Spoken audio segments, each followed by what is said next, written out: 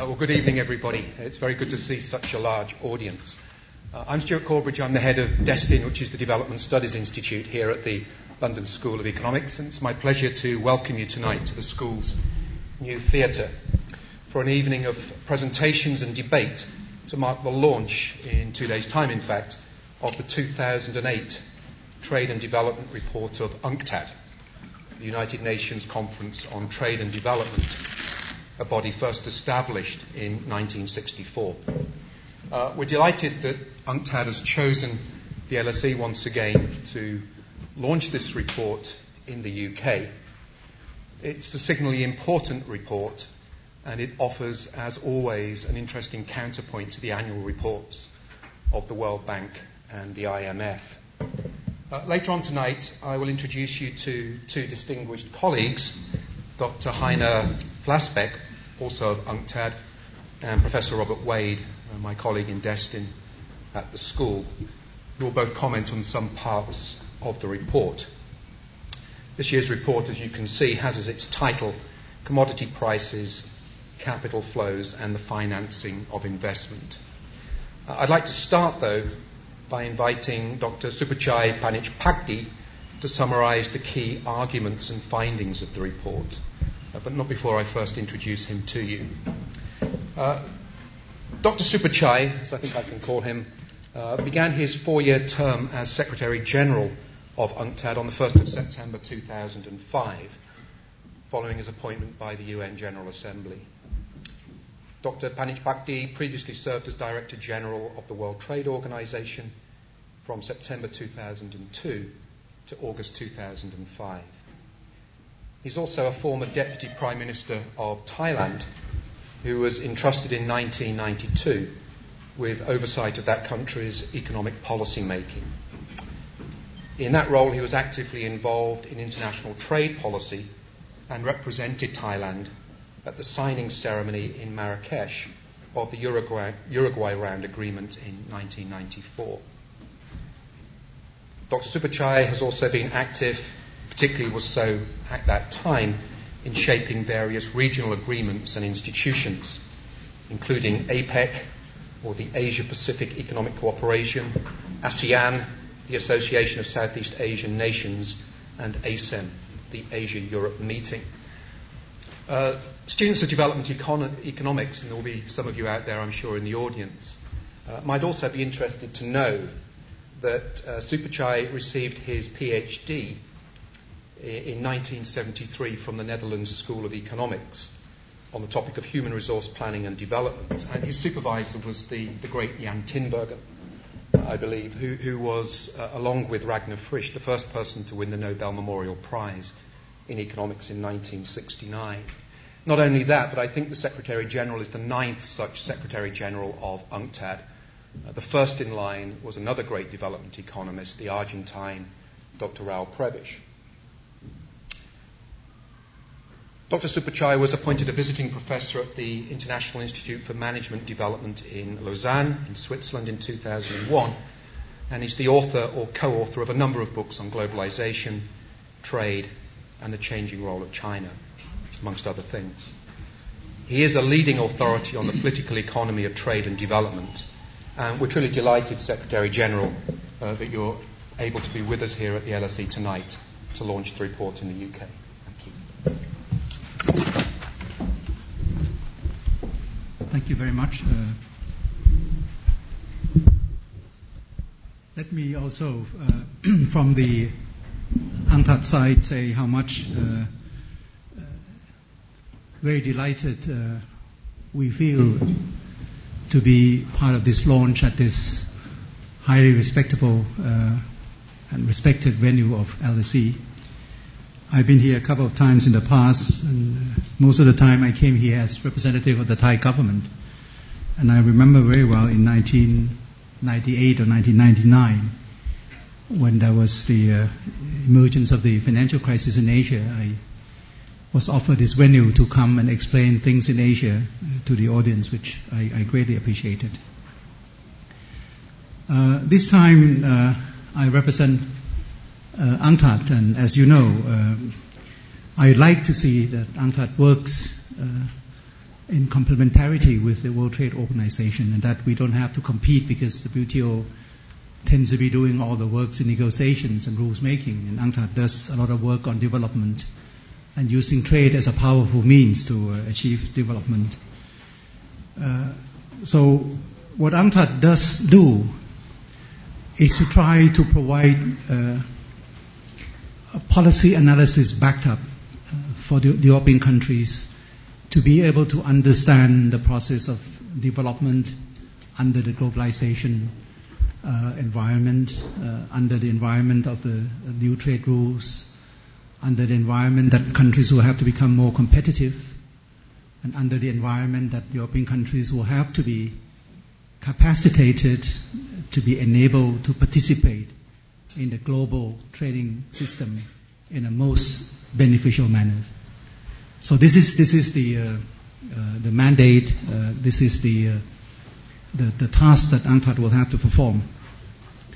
The Trade Development Report is one of our major flagship reports, which most of the time deals with issues, on the one hand, on the current situation in the global economy, and on the other hand, we would pick up some thematic issues that we would deal with in a more, I would say, analytical way than in other reports. For example, last year we dealt with the issues of regionalism, when there was a strong debate between the sides of multilateralism and regionalism.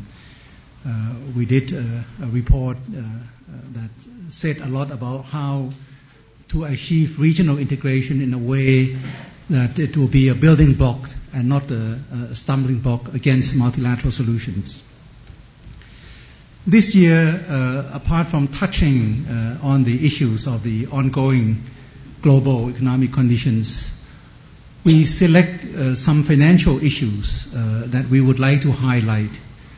Also, as part of the effort for the review process that will take place in Qatar, in Doha, in November, the review process of the FFD, the Finance for Development, the Monterrey meeting.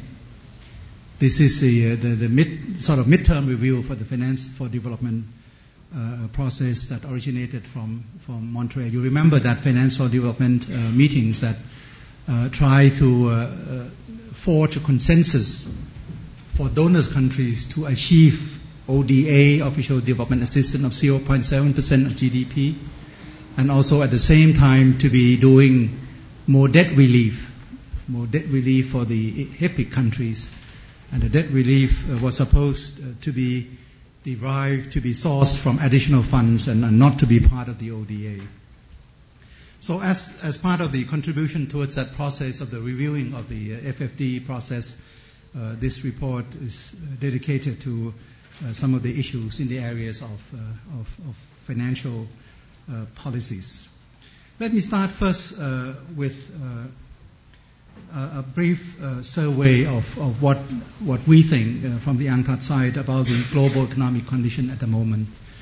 As with most of the economists around the world, of course, we are certainly concerned with the present conditions of the global economy that seems to be suffering under the confluence of so many different crises at the moment.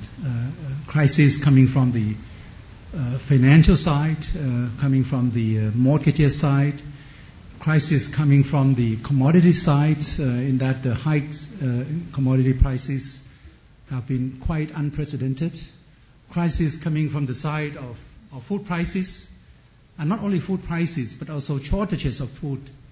While people are talking about food prices crisis, I would like to establish the fact that today there are still at least 800 million people who are living under a malnourished state. And the 800 million people have been always around and been always on the increase. If we didn't have a crisis of food prices this year, we have a crisis anyway, which is ongoing with the 800 million people who have to be fed and to be fed better. We have to deal at the same time also with the with the rise in the inflation rates, partly because of the rise in oil prices, partly because of the food prices, and of course partly in certain parts of the world because of the effect from the labor market.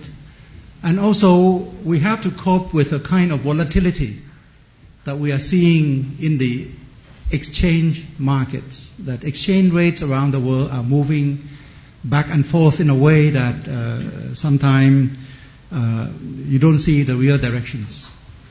And sometimes the way that exchange rates will have to follow certain basic principles. In some countries, exchange rates have not always been following those basic principles. For some countries that have deficits, supposed to be having declining exchange rates, sometimes because of the hikes in interest rate, you see the rise, the appreciation in exchange rates, for example. And for some time, my colleague, Mr. Flashback, has been repeatedly mentioning the carry trade. The carry trade, which was the exploitation, the arbitrage between interest rates that has helped to swing exchange rates in a way that have become so unpredictable.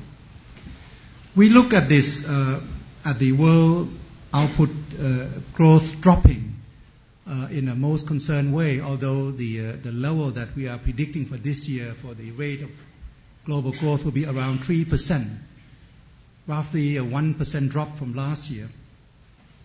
But the shadows from this, all this crisis will be long ones. It will cast the shadows over the prediction of 2009 as well.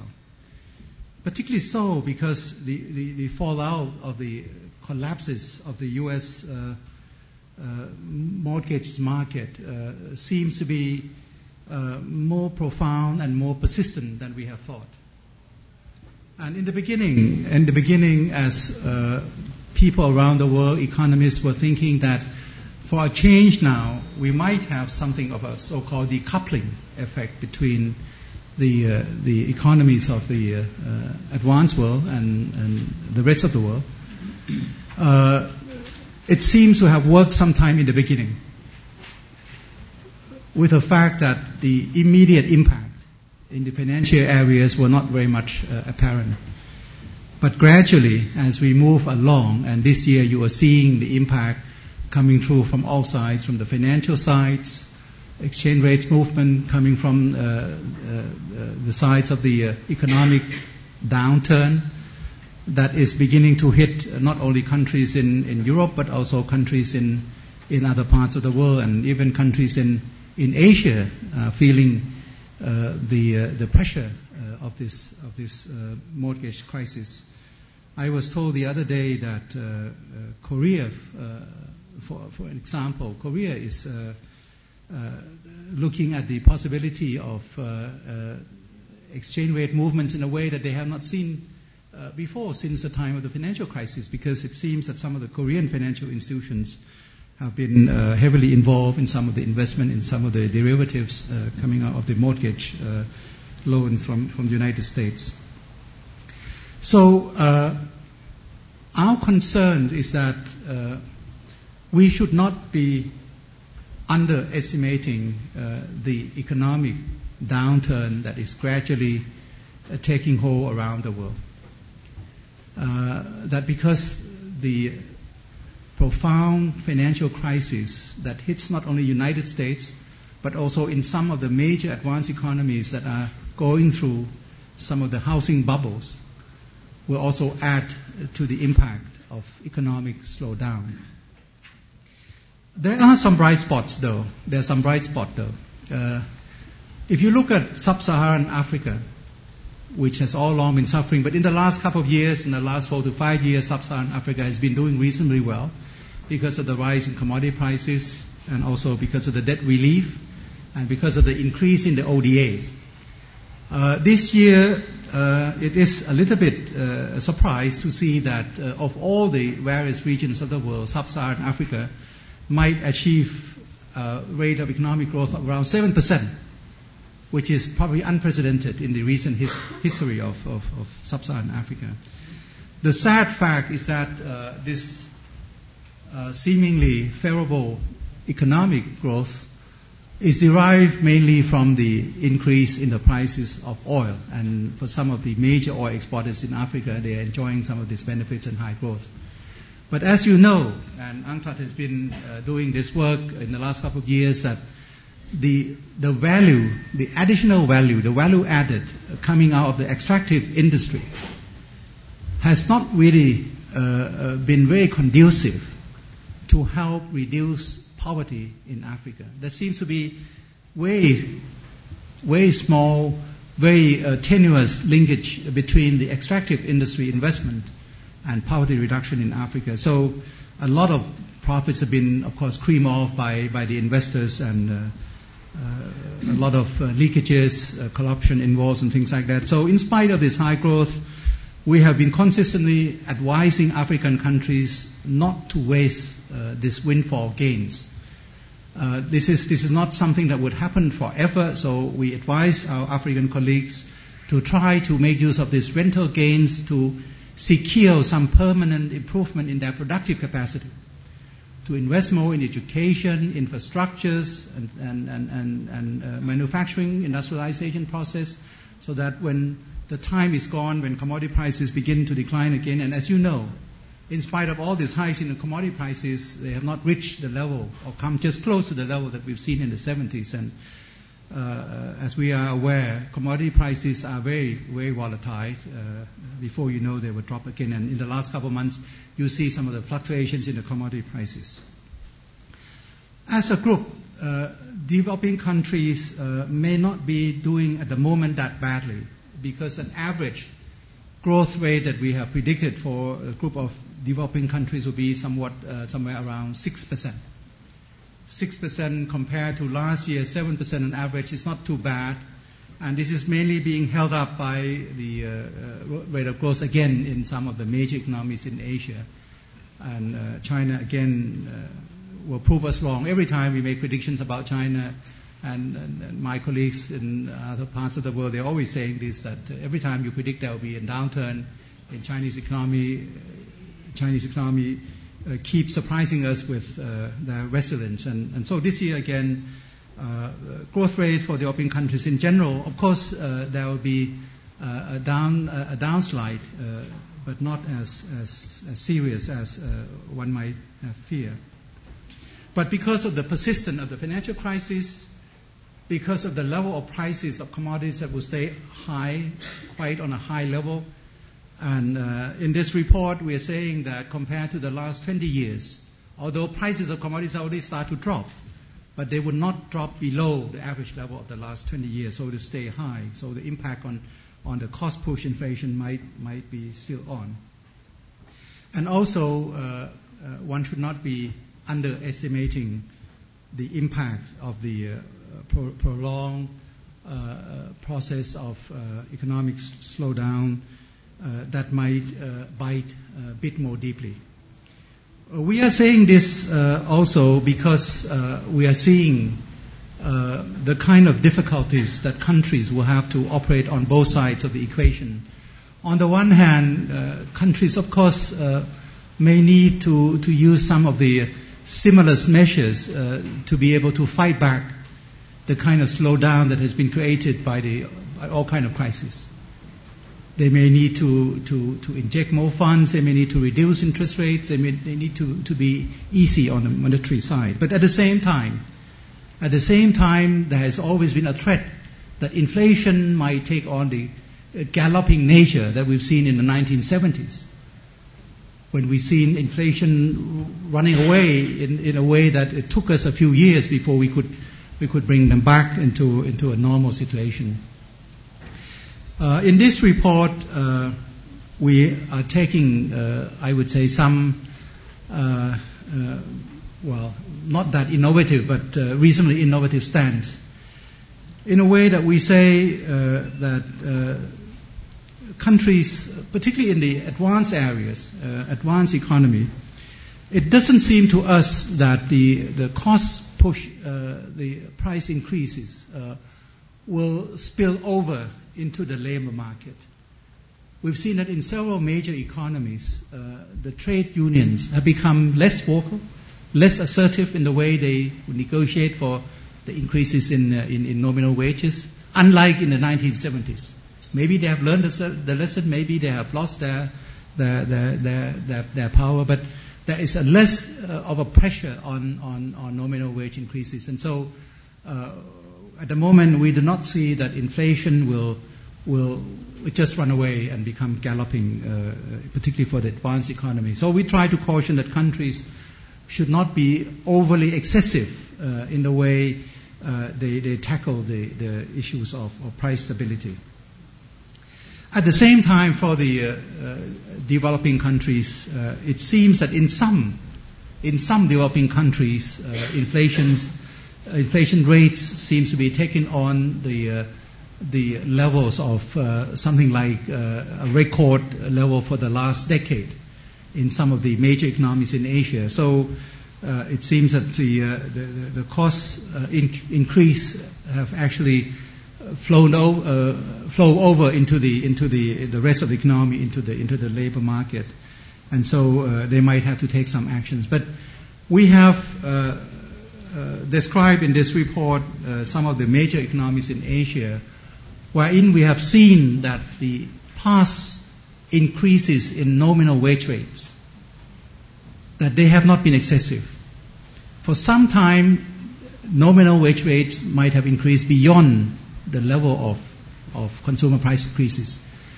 But if you add the consideration of the increase in labor productivity in many countries, particularly in Asia, then you would see that the unit labor costs have not been getting out of hand. So there seems to be reasonable control over the unit labor costs in some of the major economies in Asia. But of course, I'm saying this for some countries, not for every country, because in some countries we are seeing that the labor costs might be under pressure to move upward. So again, just to summarize, we are saying we should not be underestimating the seriousness, severity of the economic downturn, and before one decides to go and tackle price stability in terms of macroeconomic policies, one should be quite prudent in not excessively applying the monetary policies, because the monetary policies we would like to reserve for the sake of spurring growth at the time of slowing down. At the same time, if one will have to fight inflation, maybe one will have to start looking more at the incomes policy to block the spillover from the cost push side. There are 4 major themes in this report that are linked, financial themes that are linked to what I just said about the economic conditions around the world, and I would go through them because there are some of the new thinking in some of these themes. Now, as we have been always trying to depict in the last couple of years about the situation in the financial system, in the multilateral, in the international financial system, we are even more concerned now because what one is witnessing in this financial system is that there seems to be a periodic recurrence of financial crisis. Roughly about every other years, every few years, we would see some financial crisis breaking out and hitting several economies at the same time. We are seeing that if we leave to the markets alone, that market efficiency is not going to resolve in the prevention of financial crisis to happen. So we are very skeptical in the way that financial markets tend to be left alone, and left alone in the way that if you compare with the international trade rules, multilateral trade rules, there seems to be quite unparalleled lack of oversight over financial activities. And sometimes, if you look at the mortgage crisis again, because of the different layers of different inventions of the financial papers, in a way that you cannot really understand where it originates, by whom, what is the value of the paper, what is the quality of it. You tend to buy it because of the face value. And so because of the complexity like that, and there's no monitoring agencies, no oversight, no multilateral oversight, it seems to be quite dangerous. So the first theme that I would like to stress from this report is that we are still quite skeptical about this market efficiency of the financial system. We think that, of course, there needs to be more prudential regulations, prudential supervisions for the market, but we think that we need to do more about rules and regulations and codes of conduct, and to prevent the kind of unjustified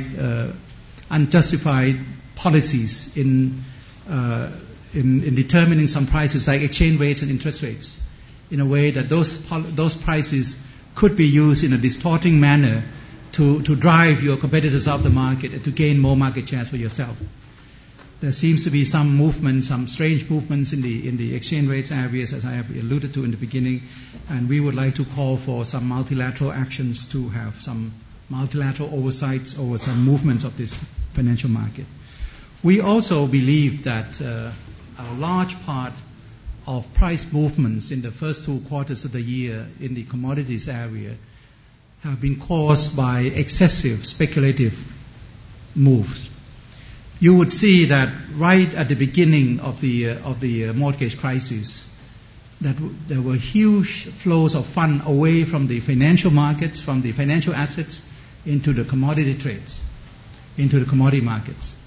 So huge funds coming out, not because of the trading houses are just doing their own bits, their normal bits in the commodity markets as usual, to have their own speculations which are kept under control. But there are new players coming into the market. Those who used to invest only in financial assets will begin to also invest in commodity area. We think that this is one area of the financial market that needs to have better oversight to be able to regulate the kind of excessive and destabilizing inflows that has resulted in some of the thin markets, commodity market like rice, for example.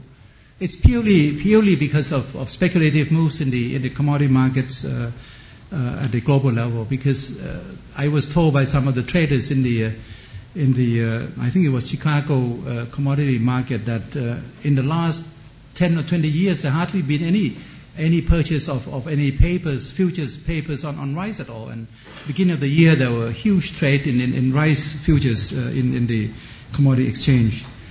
So these are some of the things that we would like to caution. We would like also countries to avoid the trap of allowing their exchange rates to be the real exchange rates to be overvalued. Because one of the major lessons that we have learned from the 1997-98 financial crisis in Asia was that one of the major causes of the crisis was the overvaluation of the real exchange rates. Second theme that also refers to some of the financial changes and movement that this report, I think, as a first report has brought about this issue, which is the so-called capital flow paradox.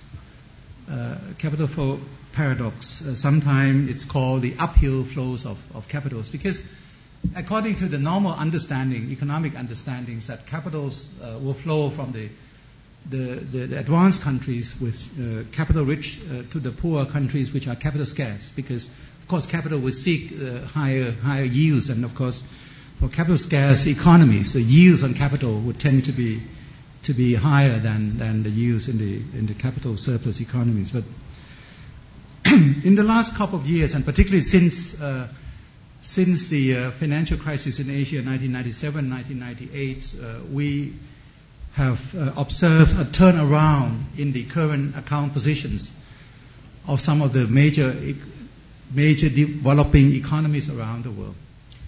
I think in one of these chapters we mentioned that there are about 55 developing countries that have seen drastic improvements in their in their current accounts.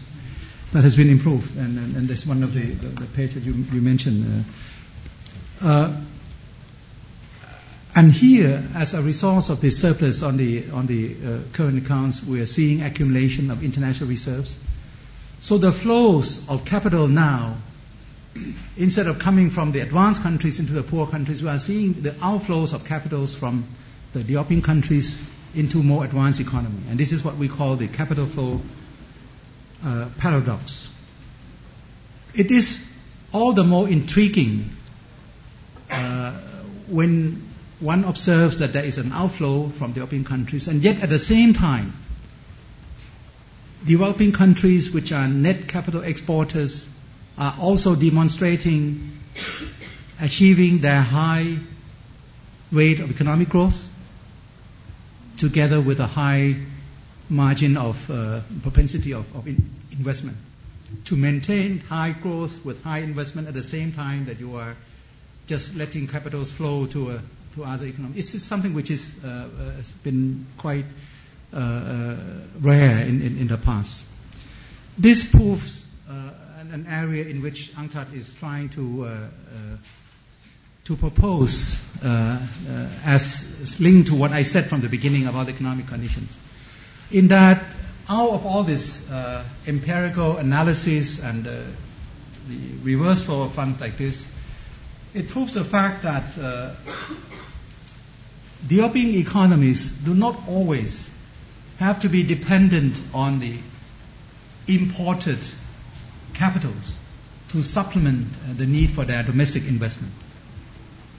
So there is a possibility, a serious possibility, to be doing their own domestic mobilization of funds, to be doing their own investment in a way that they are more independent in doing this, and not to be only relying on. Of course, there would be a certain number of developing countries that still would have to be mobilizing funds from abroad, because of course they have nothing to sell, they don't have commodities to export, or just they cannot mobilize funds. But for those countries that are exporting, that have to demonstrate the capacity to export capital, it is true that they can do this through their own domestic means.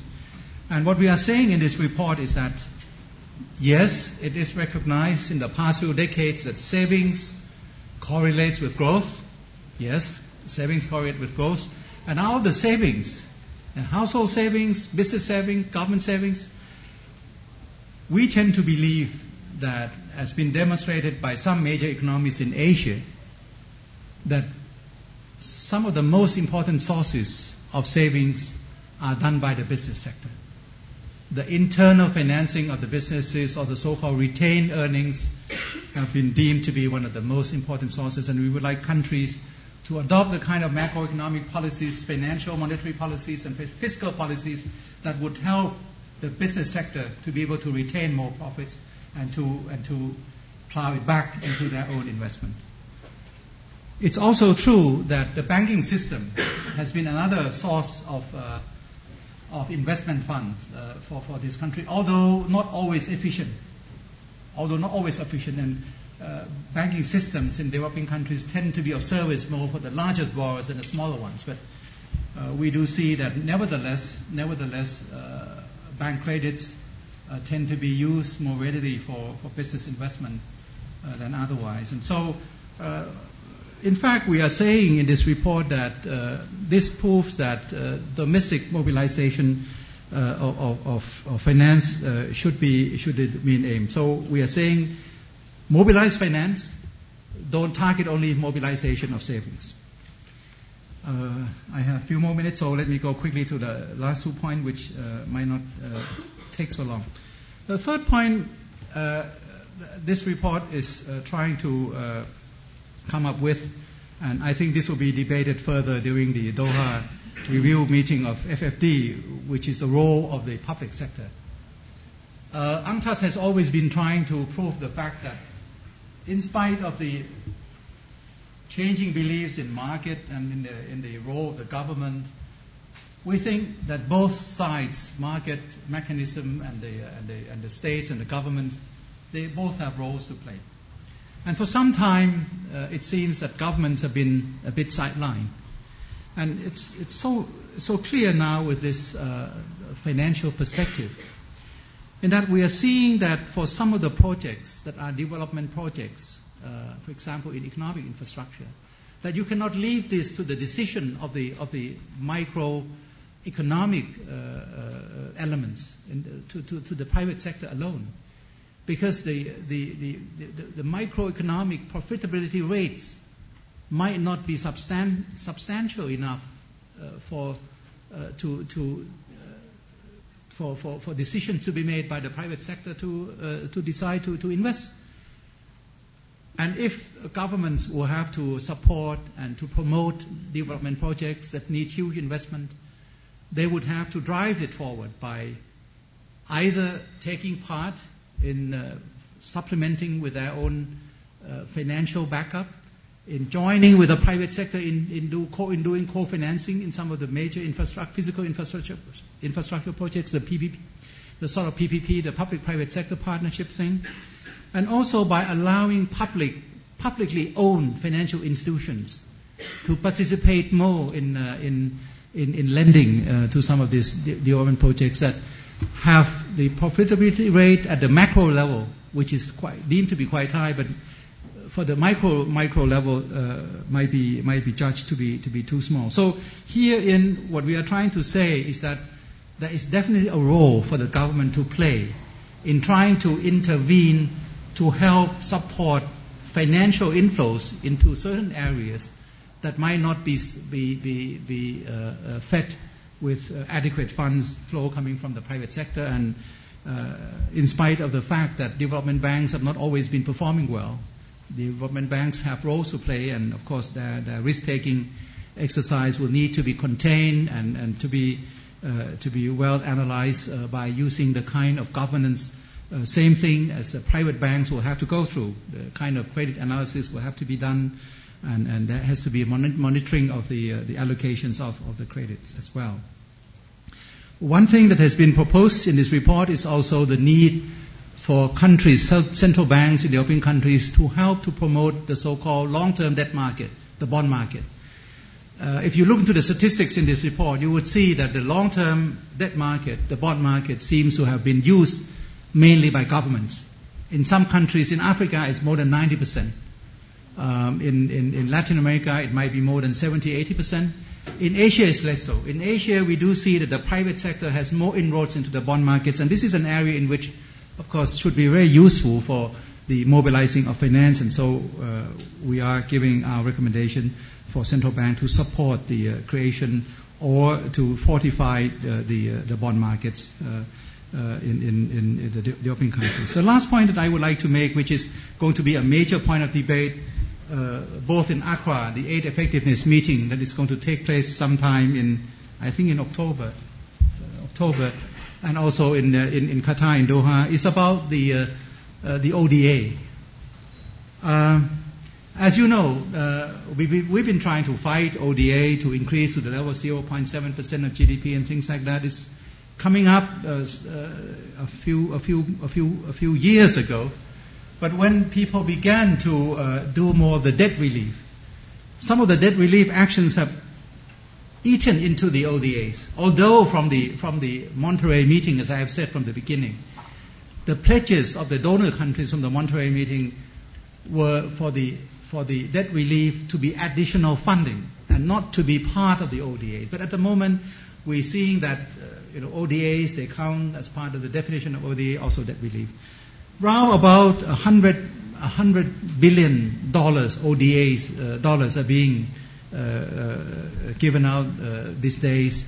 If you compare to the remittances coming from the international migration of natural persons, human resources around the world these days, the workers' remittances these days, it's about twice that much. It's about $200 billion per year. It's more predictable and twice the size of ODA. If you go by the need for ODAs to be meeting with the MDG target, the MDG is the Millennium Development Goals, the UN targets for 2015, to halve the poverty by 2015, including many other social goals. We are going to reach it only when the ODAs will meet the target of 50 billion per year more than what is being given at the moment. There are more problems with the ODA at the moment because ODAs are not always linked to the need of the countries. Might be linked to the need of the donors countries, but not. We have shown in our analysis here that countries with lower level of income per capita, countries with a low ranking in the Human Resource Development Index of the UNDP are not getting more. There's no correlation between the allocation of ODAs and the need for the country. So we are seeing that a lot of work will need to be done here. And so, again, our proposal in here about aid effectiveness, I think is a crucial proposal. And I would like to conclude by saying that although aid effectiveness is an international agreement from Paris, and they are going to discuss this in October in Accra, in Ghana, I do think that the way we measure effectiveness of aid, we cannot do an aid effectiveness measurement through the administrative means. We would have to do development effectiveness measurement of aid. So aid will have to create productive capacity, create jobs, create productive investment in agriculture, economic infrastructure. What we are seeing in the ODA, which is even worse, in the last decade, there was an increase in the proportion that goes into social infrastructure, which is needed, but it should be supplementary to the major investment into the economic infrastructure. While economic infrastructure ODA has been shrinking all the time and now constitute less than 20%, 20-25% of the ODAs, the social aid has been always on the increase. I repeat, it's not that we reject social infrastructure investment. We reject the imbalance between the social infrastructure and economic infrastructure. Thank you very much, Mr. Chairman. Thank you very much, Secretary.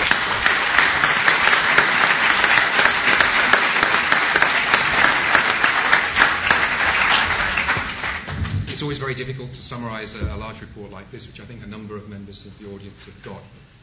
And that was a very clear and coherent summary.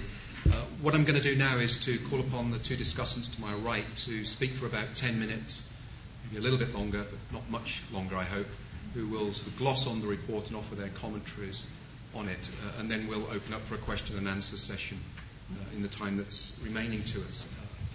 Our first discussant, to my right, is Dr. Heiner Flassbach, who also is a professional economist by training, earning his PhD from the Free University of Berlin. I think the topic was on the theory of the open economy with flexible exchange rates, so some continuity there. Heiner's had a very long and distinguished career both in academia and in public service, most notably in the Federal Ministry of Economics in West Germany, in Bonn, in the first half of the 1980s. And after that, in 1998 and 1999, he was the Deputy Finance Minister to Oscar Lafontaine in the German government of Gerhard Schröder. Heiner's held a visiting fellowship at MIT, and in 2005 was appointed to an honorary chair of economics and politics at Hamburg University. He's worked in many parts of the world. He's been an economic advisor to Kazakhstan, and he's been working for UNCTAD since 2000. He's currently the director of the Division of Globalization and Development Strategies based in Geneva. Some of you might know that Heiner was here last year to introduce the 2007 report, and he's been heavily involved, I think, in the production of this year's report. So there's no better person to tell us what else is in the report. Thank you very much, Mr. Chairman. Yes, indeed. If I would try to put the message of this report in a nutshell, well, I think it's possible. It seems to be impossible, but I think it's possible. Let me try. Give me 5 minutes to try. Well, if you look at the neoclassical, the traditional, the mainstream theory, as the Secretary General has pointed out, they look at the whole market system as being driven, so to say, by the voluntary decision of people to save or to consume. That is the main tenet of the traditional mainstream theory. And in this theory, it is obvious that a certain endowment of capital and labor is decisive for you being a developing country or you being a developed country. Developed countries, so to say, by definition, have high endowment of capital and low labor sometimes, and scarce labor, so to say, and abundant capital. The other way around in developing countries, they have abundant labor and scarce capital. This is the most fundamental thing in the whole development theory, and maybe in the theory of growth, and not only in the narrow sense of development, the core of the dynamic economic theory that exists at this moment of time. And now come the developing countries, as Mr. Supachar has said, producing capital, generating capital. And they're not only generating capital for their investment needs. At the beginning, when that happened, people said, oh, wow, these are the countries that cannot invest at home anymore. They have no domestic investment. No, it's the other way around. Those countries that are able to export capital, net capital to developed countries, are those countries that have the highest investment ratios. And rates, not only ratios, but rates. They are the most dynamic countries. And this is the most fundamental paradox that one can imagine for, as I said, the whole theory of economic growth, maybe. And what is behind that? Now, behind it is obviously that under certain conditions, and we identify some of these conditions, mainly macroeconomic conditions, developing countries can generate capital. They can create capital as well as any developed country. There is no such thing as an endowment with capital that developing countries are dependent on, but they can create capital in the process of development. So it's an endogenous factor and no longer something given that has to be supplemented. It has to be supplemented in some areas. ODA, as the Secretary General said rightly, there are some countries where the conditions are not given, or other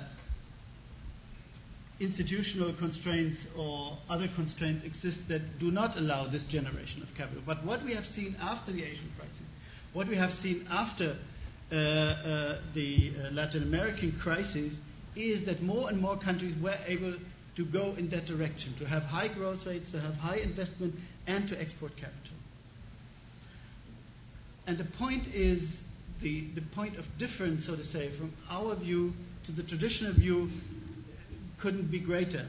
The traditional view, so to say, puts a lot of emphasis on capital, and the decision about capital, the decision to save or to invest, is, as I said, driving the whole economy. Only if people decide to save more, an economy can invest more. In our view, it is just the other way around. The decision to invest comes first, and saving, so to say, is the outcome. It's the result of the whole problem. We had just the growth report of Michael Spence that was sponsored by the World Bank, came out 3 months ago or so. And this growth report remains undecided. The growth report says, well, this is the critical question. Is investment determining saving or saving determining investment? And then they stop. They say, oh, we do not know. Maybe the causation goes in both directions. We are a bit bolder than that. We are saying, well, under certain conditions, as I said, macroeconomic conditions mainly, the causation clearly goes from investment to savings. So you invest first, and then in the statistics or so, you see later on savings. But the savings are not the driving part of the whole story. Investment is the driving part of the whole story. That is why sometimes the English language is a bit confusing, because sometimes saving and investment are seen as the same thing. So I try to differentiate. Say investment is investment in fixed capital, and it's not mainly investment in speculation or so. Speculative things and financial assets. It's mainly, if I talk about investment, I mean investment in fixed capital. And this investment in fixed capital is financed by money and nothing else, or by retained profits if the process is already running. And to be financed by money, you need reasonable monetary conditions. And here comes what the financial crisis at the end of the 90s and the beginning of this century has done in many countries. It has dramatically changed the monetary conditions.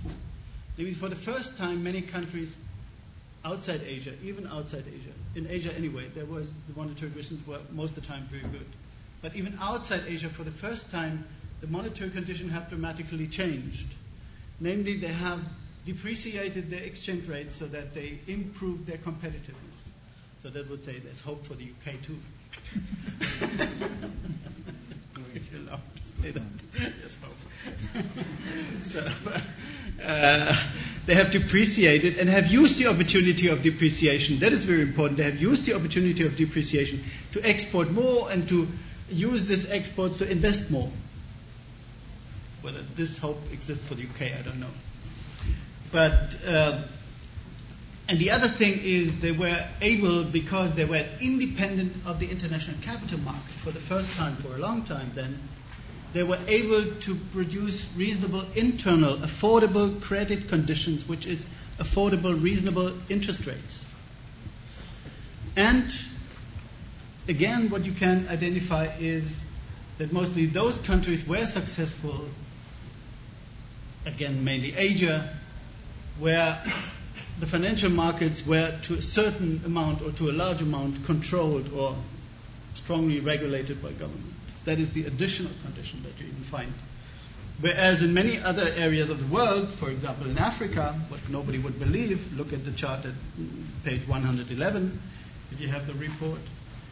What nobody would believe in Africa, despite all the liberalization of the financial market and the achievements in getting Western banks in and to do their job there, they have not achieved what is absolutely necessary, namely they have not achieved affordable interest rates in the banking system. The lending rates in most of the regions of the world are still extremely high, with the exception of the developed countries and Asia.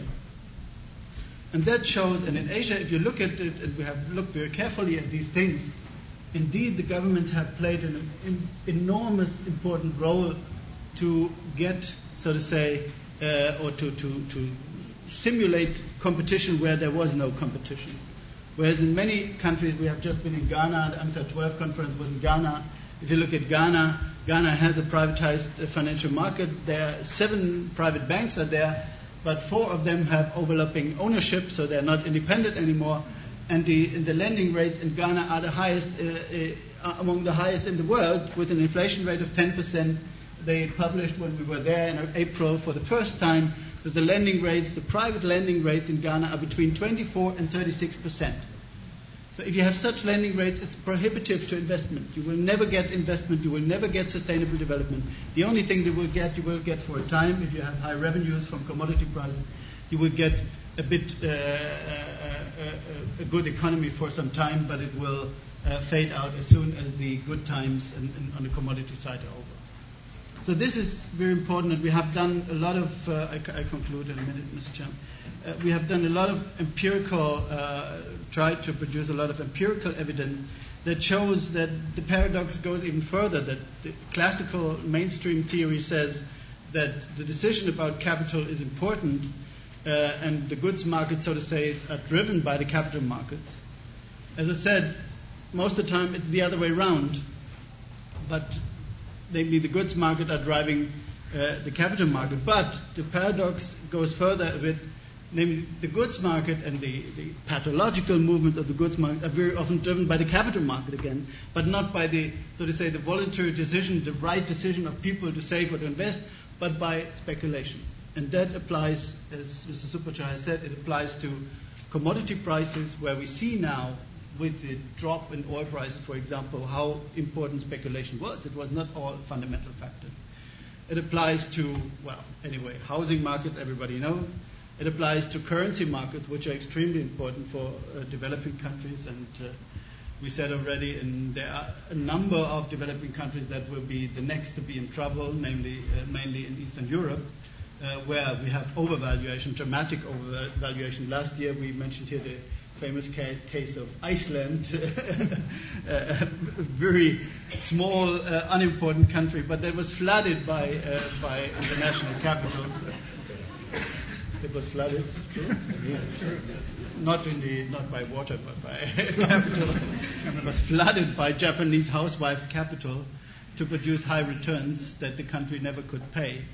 And so what we have a distorted capital market that is producing all these distortions for the goods market, and it is the important and the most important task for governments to get these, to absorb these kind of shocks, to fight these kind of shocks that are coming from highly volatile capital markets, and to get what we could call to get their macroeconomic prices right. You know, the Washington Consensus said you have to get your prices right, but they meant just flexibilize all the markets, get all the micro prices right. They never talked about the macro prices.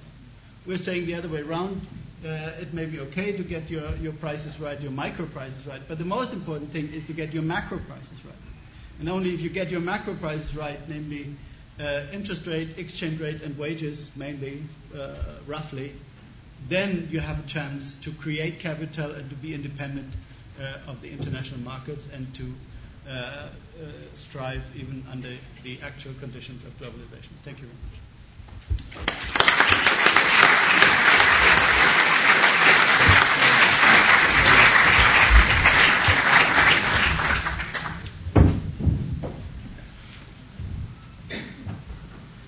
Thanks, Heiner. That was a tremendously clear exposition of the central paradox in development economics.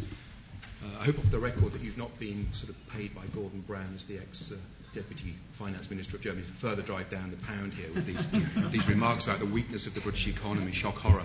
Could be in the newspapers tomorrow. Our next discussant is my friend and colleague Robert Wade, who's Professor of Political Economy and Development in Destin at the LSE.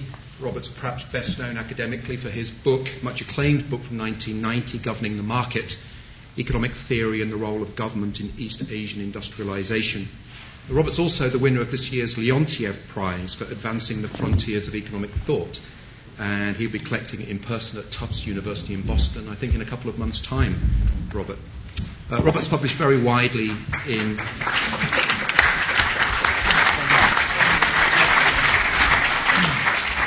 Robert's published very widely on finance and development issues, not just in the academic journals. I mean, your recognition shows the fact that he's a regular contributor, for example, to the FT, the Financial Times, where he's crossed swords on several occasions with Martin Wolf and others.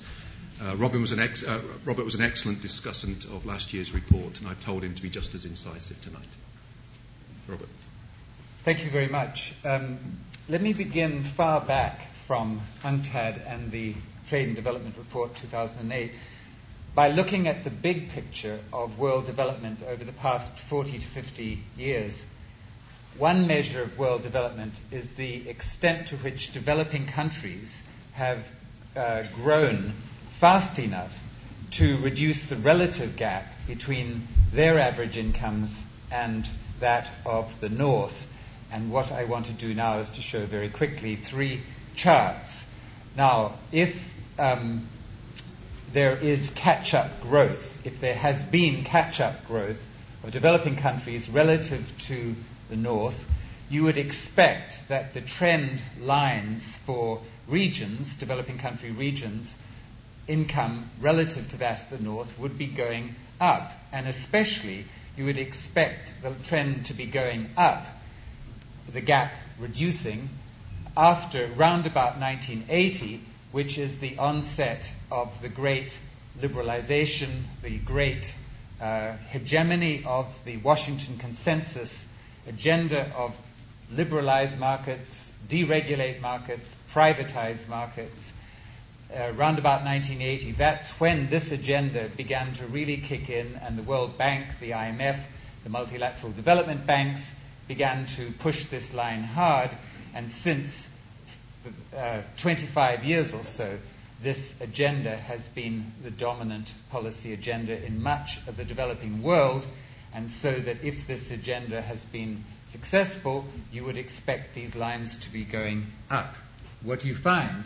You find this is 1950, this is 2001, this is about 1980. I'm sorry, these lines are not very clear. What you find is that these lines are going down. If I had shown Eastern Europe, it would more or less track the Latin American decline. This is the South, the average of all. You see it sort of flattened out around about 1990, but notice it remains at a very low level. This is in purchasing power parity dollars, by the way, not market exchange rate. Around about 15% of that of the North.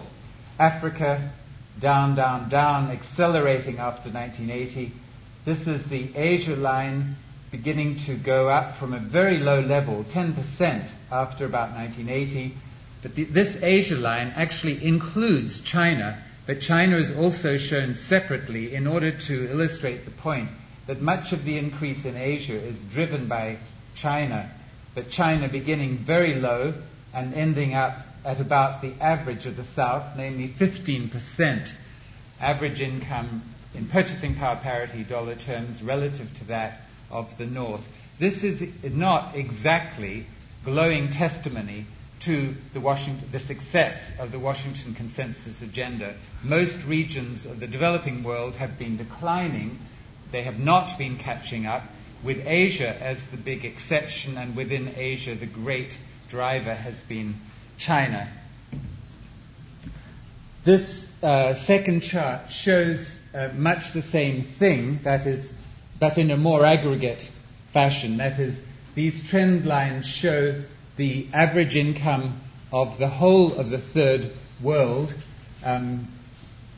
This thin line is the whole of the third world relative to that, again, of the North, and the trend goes from 1960 to 2008. Now, this is in market exchange rates. So this is incomes converted with lagged market exchange rates. I'll come to the purchasing power parity trend in a minute. But you see that if you take this as meaningful, incomes converted at market exchange rates, then this also is not a story of catch-up growth. This is 1980, and you can see that both these trend lines, including China and excluding China, go down after 1980, flatten out, and now this is the good news that Dr. Supachai highlighted. That is, in just the last few years, this trend line has gone up, but gone up to a point still well below the point reached in this earlier period. So this is hardly good news. One swallow does not a spring make. And I think it's very optimistic to simply continue this line on and on to a catch-up point. I should just explain this graph, and the next one comes from a paper by Alan Freeman, which will appear shortly in the Third World Quarterly. This is the trend, same thing, the Third World with and without China, using purchasing power parity conversion figures.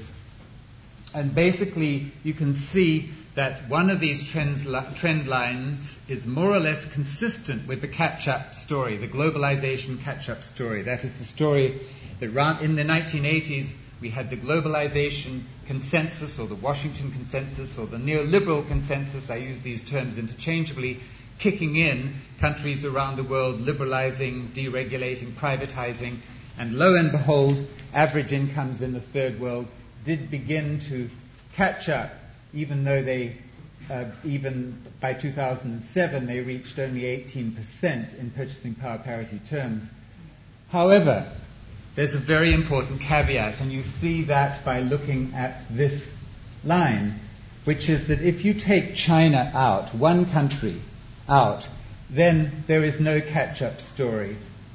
There is a story of a relative income stagnation of developing countries minus China compared to the North, and then again at this end, this blip driven by the commodity price boom. So this, I think, is rather bad news for the Washington consensus, for the globalization consensus, the neoliberal consensus.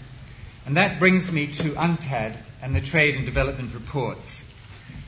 The Trade and Development Reports are important because they provide almost the only source of serious, heterodox, and economic arguments about development strategy from within the multilateral organizations.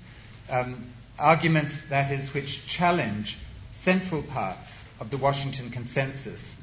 And this, of course, makes UNCTAD rather unpopular in certain circles of the North, because by the same token that the Washington Consensus agenda has not worked to generate catch-up growth in developing countries, it has worked very well in terms of protecting the North's dominant position in the world economy, and that's very good news for the North, though nobody in the North will say that.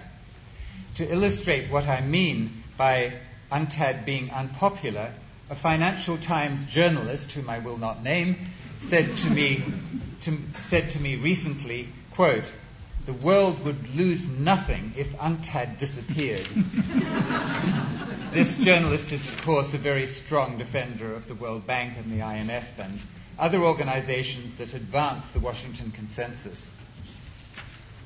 One of the distinctive features of UNCTAD's approach is the emphasis at the macroeconomic level on the production structure of developing countries and the process of diversification and upgrading of production. And at the microeconomic level, the emphasis on firms' profits and firms' reinvestment as drivers of production diversification and upgrading. And this approach then looks at the role of the state in domains like trade policy, in financial policy, in industrial policy, in incomes policy, and so on, the role of the state in terms of how these policy domains affect firms, firm profits, and firm reinvestments, firm technological capacity. That's the central lens that UNCTAD approaches the development challenge from. Well, if we compare this approach with that of the World Bank, we look, for example, at the World Bank's World Development Reports. We see that the World Development Reports have only rarely looked at these same kind of things, have only rarely looked at the structure of production of an economy in terms of input-output relations, only rarely gone down to the level of firms and their investment decisions. The current WDR on agriculture is the exception rather than the rule because of its emphasis on a specific productive sector. Dr. Supachai mentioned that in the whole aid business there has been such a switch of emphasis to the social sectors and away from the economic sectors, and this simply underlines the point that I'm making. It is UNCTAD and maybe one or two other international organizations which are emphasizing production. The World Bank and other multilateral development banks have largely moved away from it, and I think that's a very serious neglect. The strange thing is that in the post-war decades, production structure, diversification, upgrading of production, these things were at the very center of development economics. For example, Leontiev, of the Leontiev Prize, in the 1950s and 60s, was one of the pioneers of the analysis of production structure through his input-output analysis, for which he got the Nobel Prize in 1971. Hollis Chenery, who was Vice President of Economics at the World Bank for many years under Robert McNamara, he also continued in the same tradition of looking at production structure, though in a rather mechanical way. Hollis was a petroleum engineer by training, and he applied the principles of petroleum engineering to the economy. And even Walt Rostow, with his stages of economic growth, which I would not hold up as a model for anything, nevertheless, he was concerned with economic structure and the process of industrialization. He was much more concerned with these things than the Washington Consensus of the past 25 years has been. So the Washington Consensus that UNCTAD is challenging is at the end of a long movement of thought away from the analysis of economic structure and towards the idea that development is driven by, quote, well-functioning markets. And I think I'm going to end my remarks at that point, cutting them well short, except I'll just make one more point. In terms of what UNCTAD says about the role of the public sector, the role of government in the development process, because its analysis of the blockages of development ends up by giving a more positive role than in the Washington Consensus to things like sectoral industrial policies, to things like development banks, to things like even incomes policy as an adjunct to monetary policy, so that interest rates can be kept relatively low and interest rates not relied upon as the prime instrument for fighting inflation. Rather, because of the emphasis that they give to firms' profits and firms' reinvestment of profits, they want interest rates to be kept relatively low and inflation to be fought partly through things like incomes policies. Well, you can see just from the words that I've been using how toxic this agenda is to the Washington Consensus, things like industrial policies, financial repression, incomes policies, and capital controls even. All these things press just the wrong buttons. But the TDR, this one in particular, does lay out serious theoretical and empirical grounds for thinking that these things should be part of the policy instruments of the many developing country governments. But at the same time, you can see that this line of argument does not fit well with the conventional left-right distinction, where the right wants more market and the left wants more state. UNCTAD is very clear that well-functioning private property-based markets are central to the development project, and it especially celebrates firms' profits as key to reinvestment. And its central concern is exactly how to increase firms' profits and then get the profits channeled back into productive activities. This, of course, is quite different to some varieties, at least, of left thinking, which is hostile to private enterprise and especially to profits. Thank you.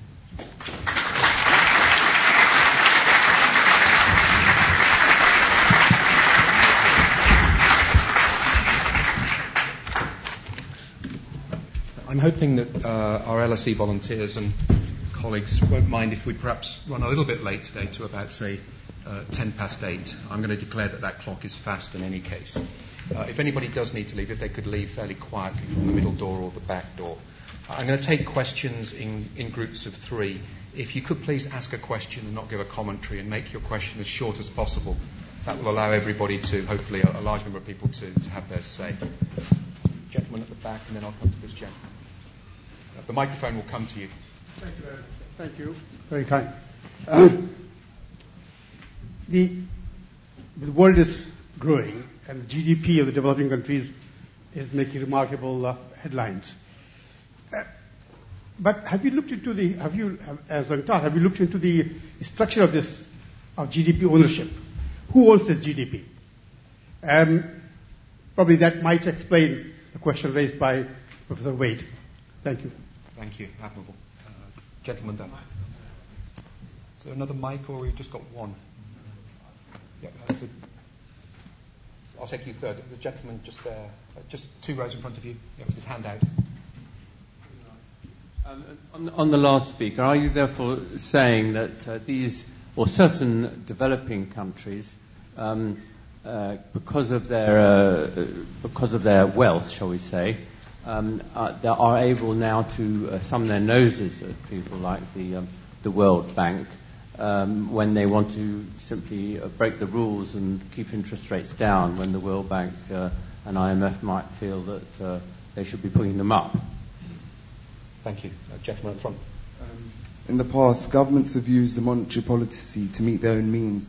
Do you not feel the reason several governments have not used the monetary system satisfactorily, or not at all, is due to fear of political or economical unwisdom, which has proven to discredit the currency, the current currency, such as the time of Louis XVIII, France? Excellent. I don't know if you want to each provide an answer, but maybe starting with the Secretary General.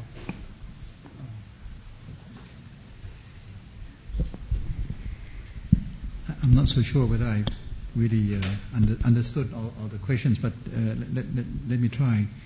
The first gentleman asking about the composition of GDP, I think you were trying to say that some parts or some substantial parts might have been created by foreign investment, and therefore the returns will go to foreign investors. This is, of course, true particularly in some countries in Asia that have mobilized a lot of foreign direct investments. But therefore, what we are now trying to say from UNCTAD side is that you can mobilize your own financing needs. You can really, particularly in this day and age when the current account surpluses are a long-term phenomenon, and the accumulation of reserves are so high that there is not really a need to mobilize FDI for some countries. I would like to say that in some cases, it has also been necessary for the FDIs to be mobilized, because with the FDIs there would be the transfer of technology. There will be the management know-how, and also the networking, the so-called international network of production that could help the countries to embark themselves upon new investment. So I wouldn't totally reject the FDIs, but I would agree with you that, of course, when countries depend so much on the importation of capitals, then the composition of the GDP would be due to a lot of external pressure.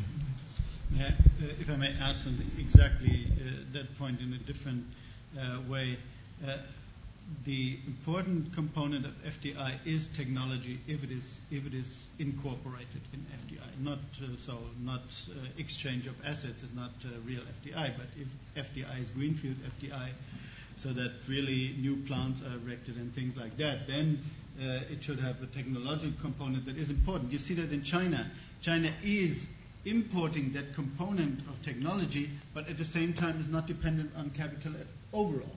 Is an exporter of capital, a big exporter of capital to the rest of the world. So that is not a contradiction, but that can go hand in hand. You have this import of technology, but nevertheless you're free to set your own monetary conditions. You're not depending on foreign capital at large, and mainly you're not dependent, and you're not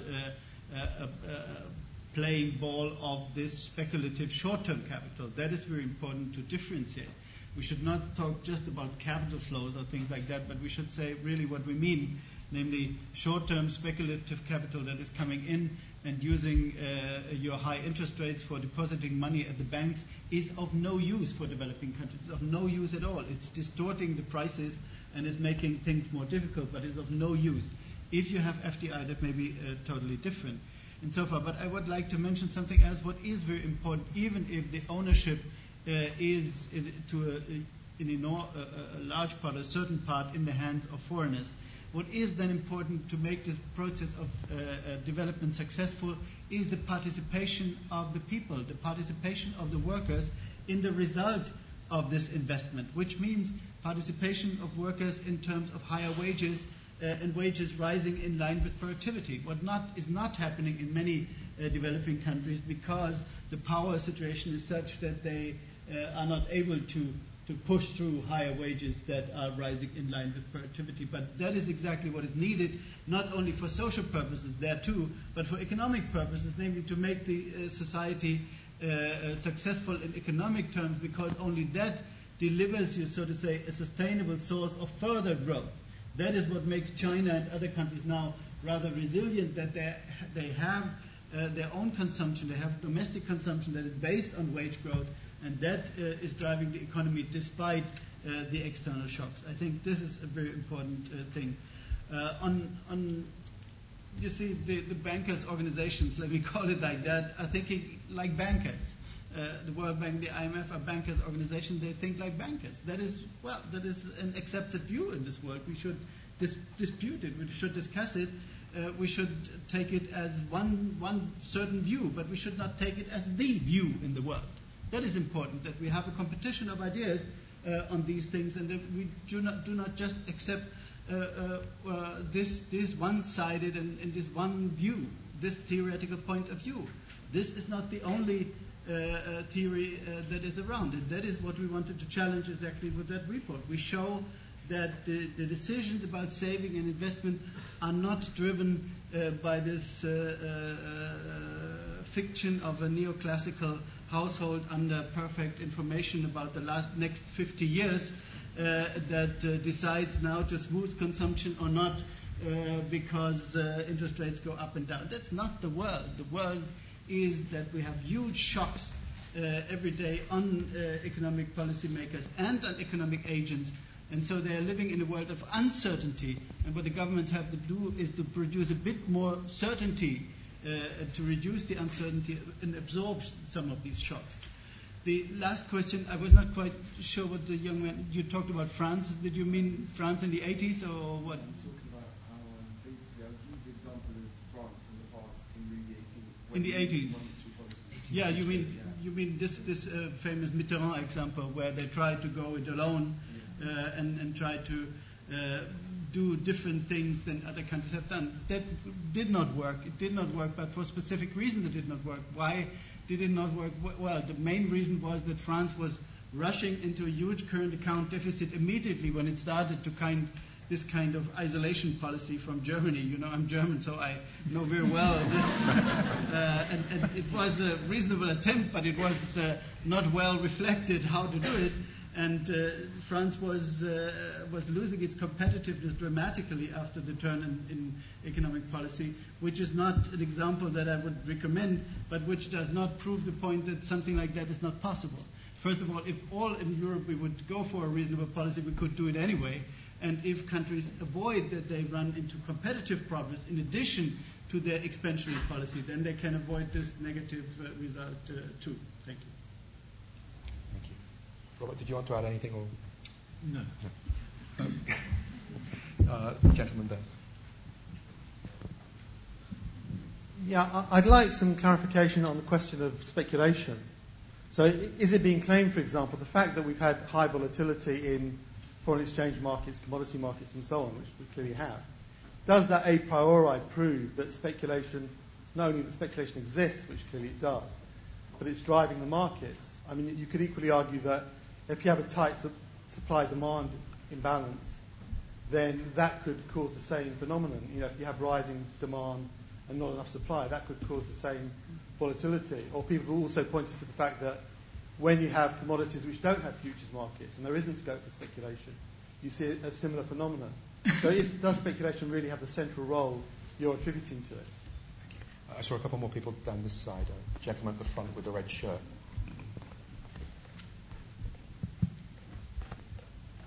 I can try without No, it's just there. It's right there. Thank you very much. Very quickly, you made a point about, in simple terms, the percentage that the South per capita of income was falling against what the North was having. And you made the interesting point about the relatively new phenomenon of having growth in the economy or in the countries that were also capital exporters. And I was interested in your comments on the possible link between the two, where we, in a way, have a situation where the South is producing more than it is consuming, exporting capital, which then ends up in a way, you did show that how it's been financed, the consumption in the North. So we're possibly coming to a flipping point in a few years' time where basically we're sitting in this country and have to pay the bill back to the countries that made the thing. So, long question, do you see any link? Do you see a possible shift in the trend of the percentage fall? Thank you. And lastly, a gentleman 3 rows behind with a blue shirt. Try and catch other people who have one more round. Thank you. This is very interesting, but I do detect a mixed message coming from the speakers and the report. Because on the one hand, there is something of a plea, though it was the last thing he mentioned, for more ODA. But yet the other two speakers seem to be saying that ODA has got really not much to do with it, and that the development is largely driven by quality of institutions and the nature of the society of the countries concerned. Now, if I interpret this right, wouldn't it help to play down the appeal for more ODA money? Thank you. Who wants to kick off?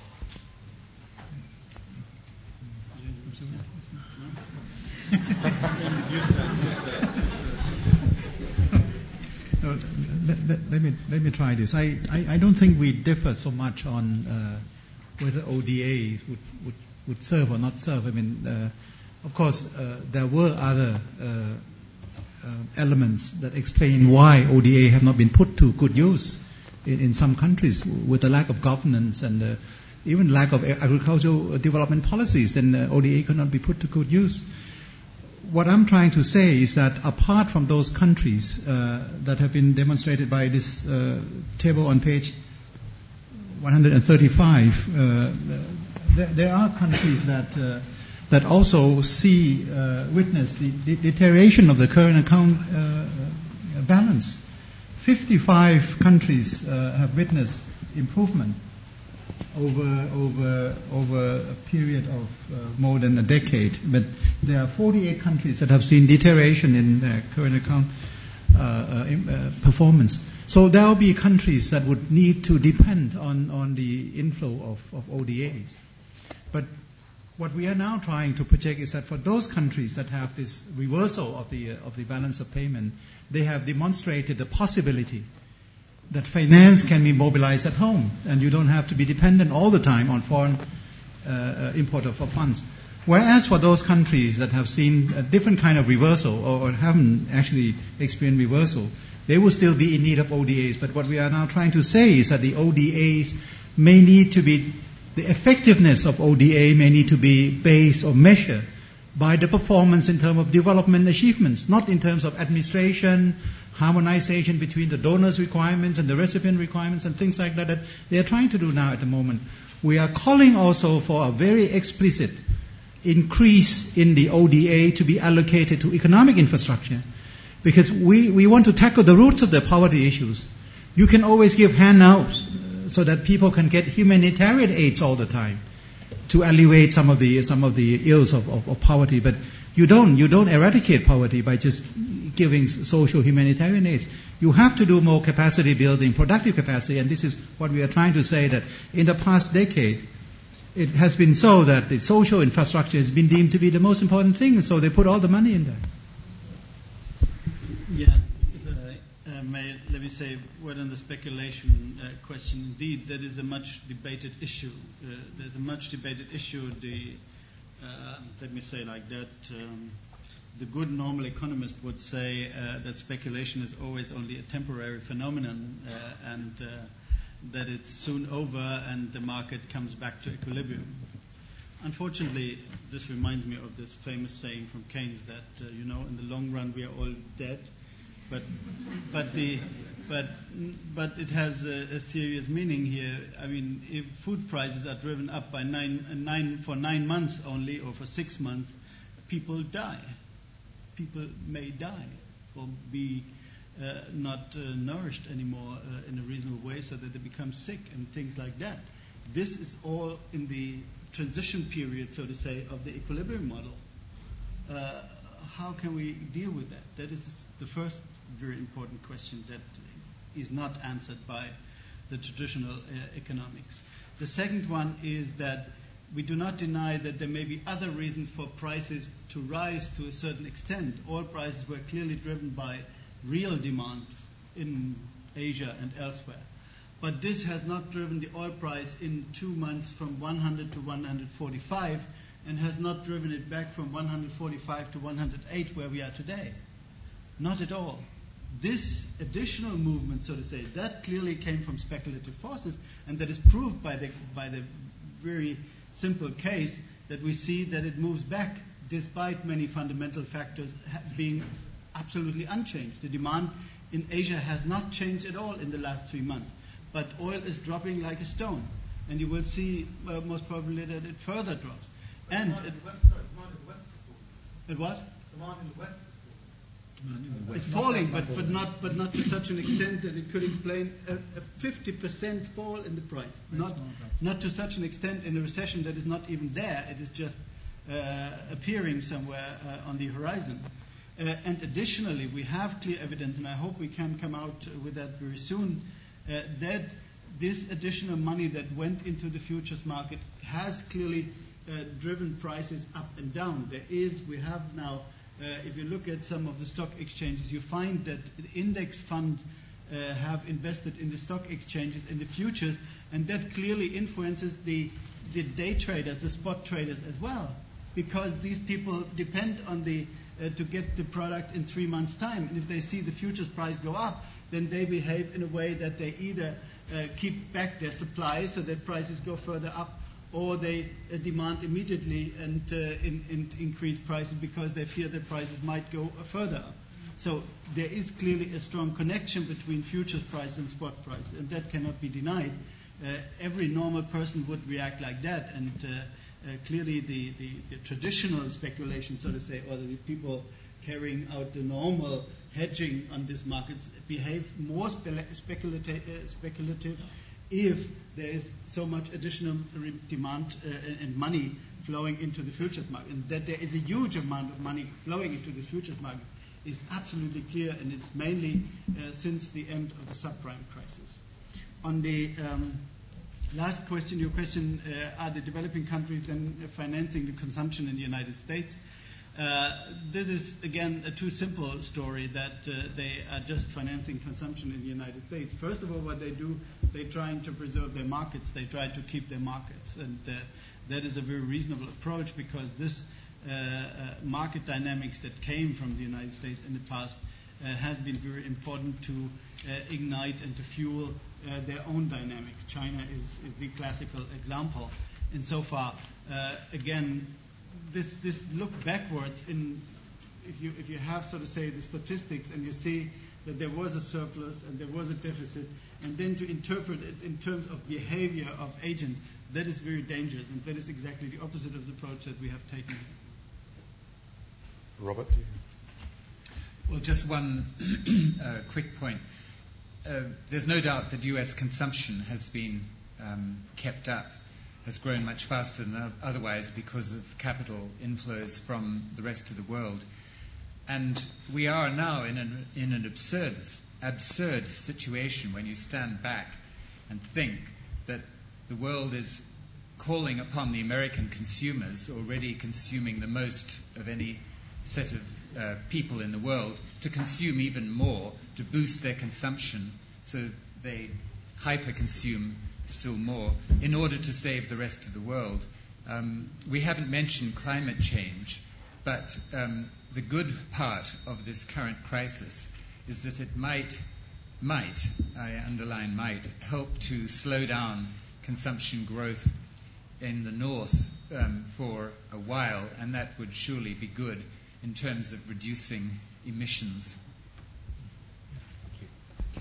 I know that there are a very large number of people that want to ask questions, but I'm also mindful that the Secretary-General has already launched the report elsewhere today, and he has a further commitment this evening. So I think we'll have to draw proceedings to a conclusion. I hope we can all thank in the usual way Super Chai and our two discussants for what I think was a very sparkling discussion.